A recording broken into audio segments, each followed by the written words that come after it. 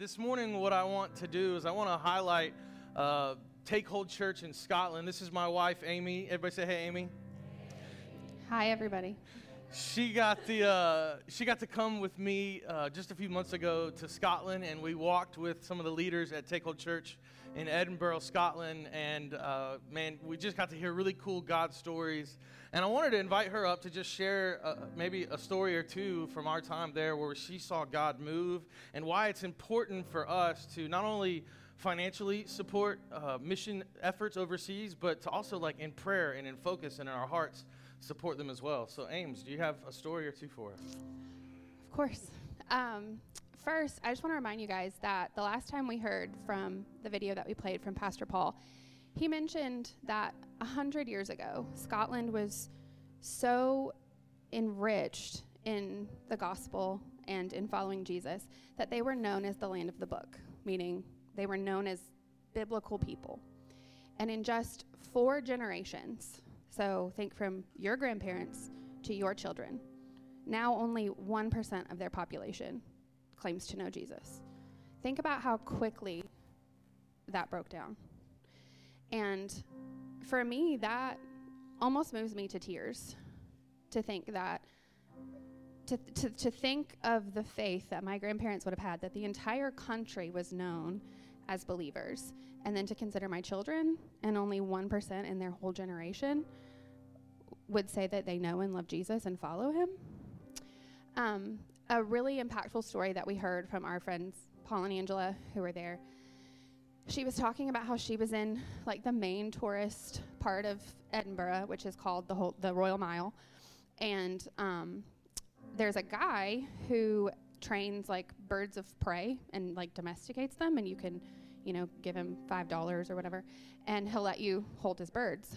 Well, she's made friends with this guy, and she was there, and she was talking to him. His name's Alex, and they're just talking, and she's, asking about the birds and things like that. And all of a sudden, she hears these trumpets and these cymbals, and she sees these flags down the way because the Royal Mile is a hill. And she's like, hang on one second, I need to go film this. And so she runs over to where she can see it, and she, basically films this parade. And she realizes that Alex has kind of disappeared, and he has gone, and he has turned his back, and he is looking at he is nose to nose with the wall. And she's like, that's a weird reaction to a parade. Like, most people like parades, like they're positive. And so after it's over, she goes and she says, Alex, are you okay? And he goes, I can't stand them. And she goes, who? And he goes, the Christians. And he goes on to tell her the story about how the Christians are in your face, and they blow their trumpets, and they bang their cymbals, and they tell you you're going to hell. And he was talking about how, within the church, the Protestants and the Catholics are still fighting. And so we don't live in a country where that's something we think about. Like, we don't have the scars of the Protestant Reformation all around us. It's not on our buildings. It's not a part of our family history. But over there it is. And Angela, in her just being so filled with the Holy Spirit, and she said, Alex, I'm a Christian. I love Jesus. And she was able to share with him that sometimes as fallen people, as Christians, we get it wrong. But the Jesus that she loves got it right. And she got to tell him about she would hate for him to live the rest of his life thinking that her Jesus would be in his face, and Alex's face, and would say, you're not good enough, and to say, you're going to hell. Because while that is true, Jesus says, you would go to hell, but in me, there's truth, and there's openness, and there's grace, and there's eternal life. And so just to hear the work that they're doing over there, they talk about the spirit of fear that is so heavy over there. And we saw it. We felt it when we were there.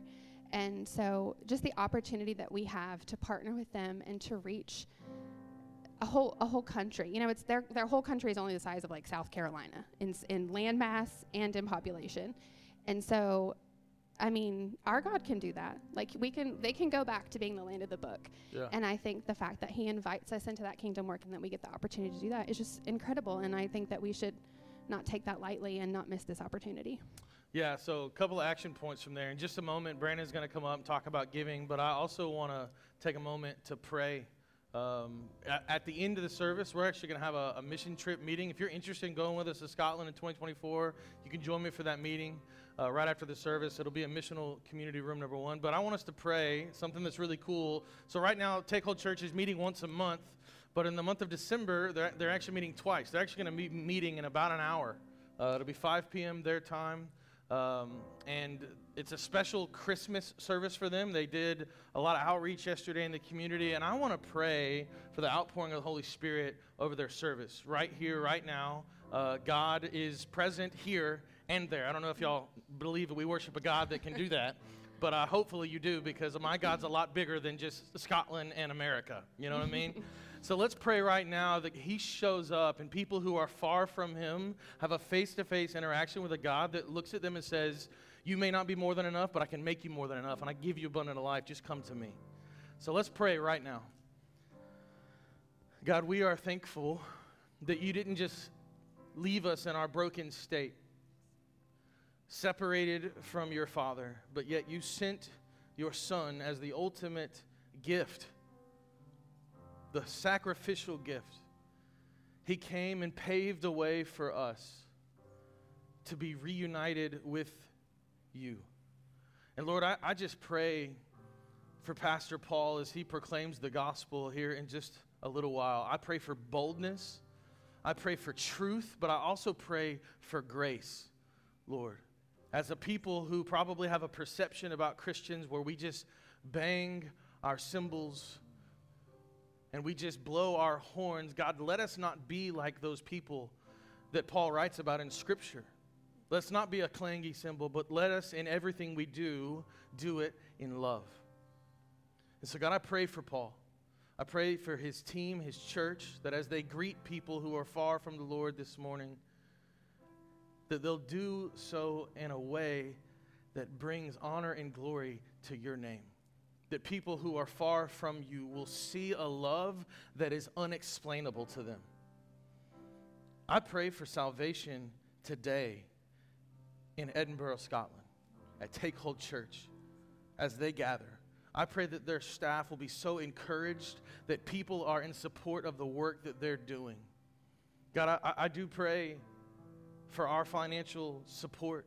But I think I'm even more so pray that we as a church will feel a burden for the people in Scotland.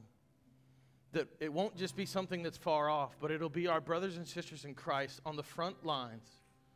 And we are lifting them up. And we are carrying their burden with them.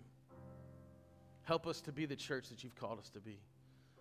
It's in your Son's holy, powerful, and precious name I pray these things, Jesus Christ. And God's people said, amen.